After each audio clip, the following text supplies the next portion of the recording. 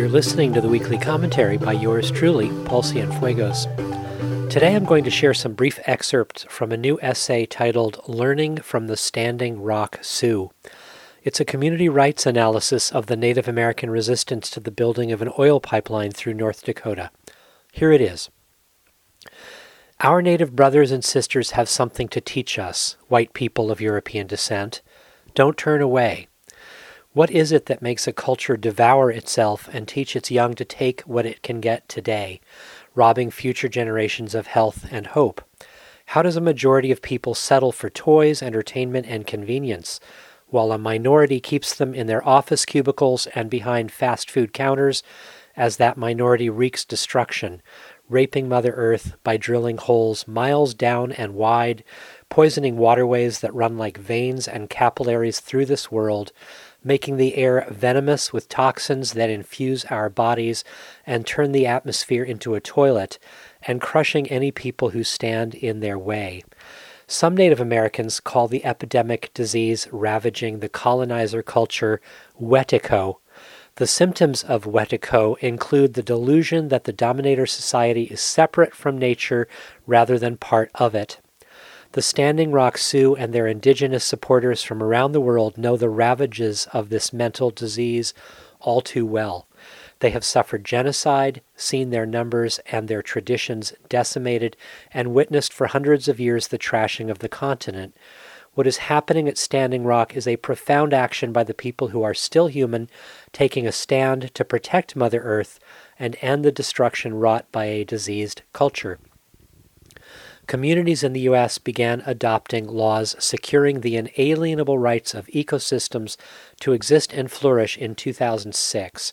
Some of our Native brothers and sisters wonder at those of us supporting the codification of Mother Earth's rights in law.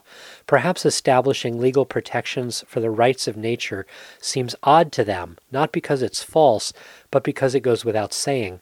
Why would there need to be a law to protect so obvious a truth? Mother Earth has rights. How could this be otherwise? It was the rationalization of the barbarity of empire building that converted generations of Christian settlers to believe that God had set them above and apart from nature, which is only a collection of exploitable resources that must be owned as property by a privileged minority. Today, the fact that Mother Earth is a living, breathing entity, and that all beings are an integral part of her, is denied by the lawyers trying to protect corporate privileges from the witnesses of conscience at Standing Rock. It is denied by the court system, the public and mercenary security personnel, and the clueless media gossiping about the standoff. Judges and lawyers assert without blushing that corporations, pieces of paper chartered into existence with ink and official sigils, have rights.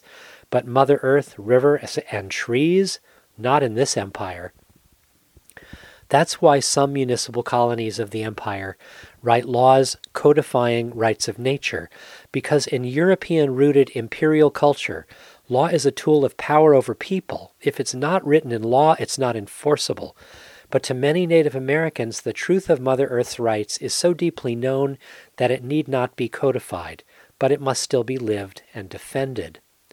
Without protectors, communities, native and non-native alike, will continue to be the sacrifice zones of the oil and gas industry and every other industry that sets its sights on ruining for profit the places where we live. White people are just learning now that we are not above being prey to corporate predators. They are learning what red, black, and brown-skinned people have known for centuries. They are expendable. Most white people in the U.S. grow up believing they are a self-governing people. They believe they live in a democratic republic. They believe their elected officials are public servants obliged to act on the will of the white people. And yet the propaganda that passes for general education is not true. Not only Native Americans and minorities, but white people are denied community self-government. Instead, they elect their jailers as they beat their chests and proclaim they live in the freest nation on earth, while corporations poison us, profit from the destruction of whole species, oceans, and the climate, and our children's future is made precarious. A Pine Ridge Lakota woman once smiled to learn how little power people in U.S. municipalities and counties have to protect the places where they live. She said, quote, "At least we know we live on a reservation," unquote. I've been reading some brief excerpts from an extraordinary new essay published on September 17th, titled Learning from the Standing Rock Sioux. Authors Emmeline Leibarger and Ben Price offer a community rights perspective on what is unfolding in North Dakota. The entire essay is viewable at commondreams.org. You've been listening to the weekly commentary by yours truly, Paul Cienfuegos.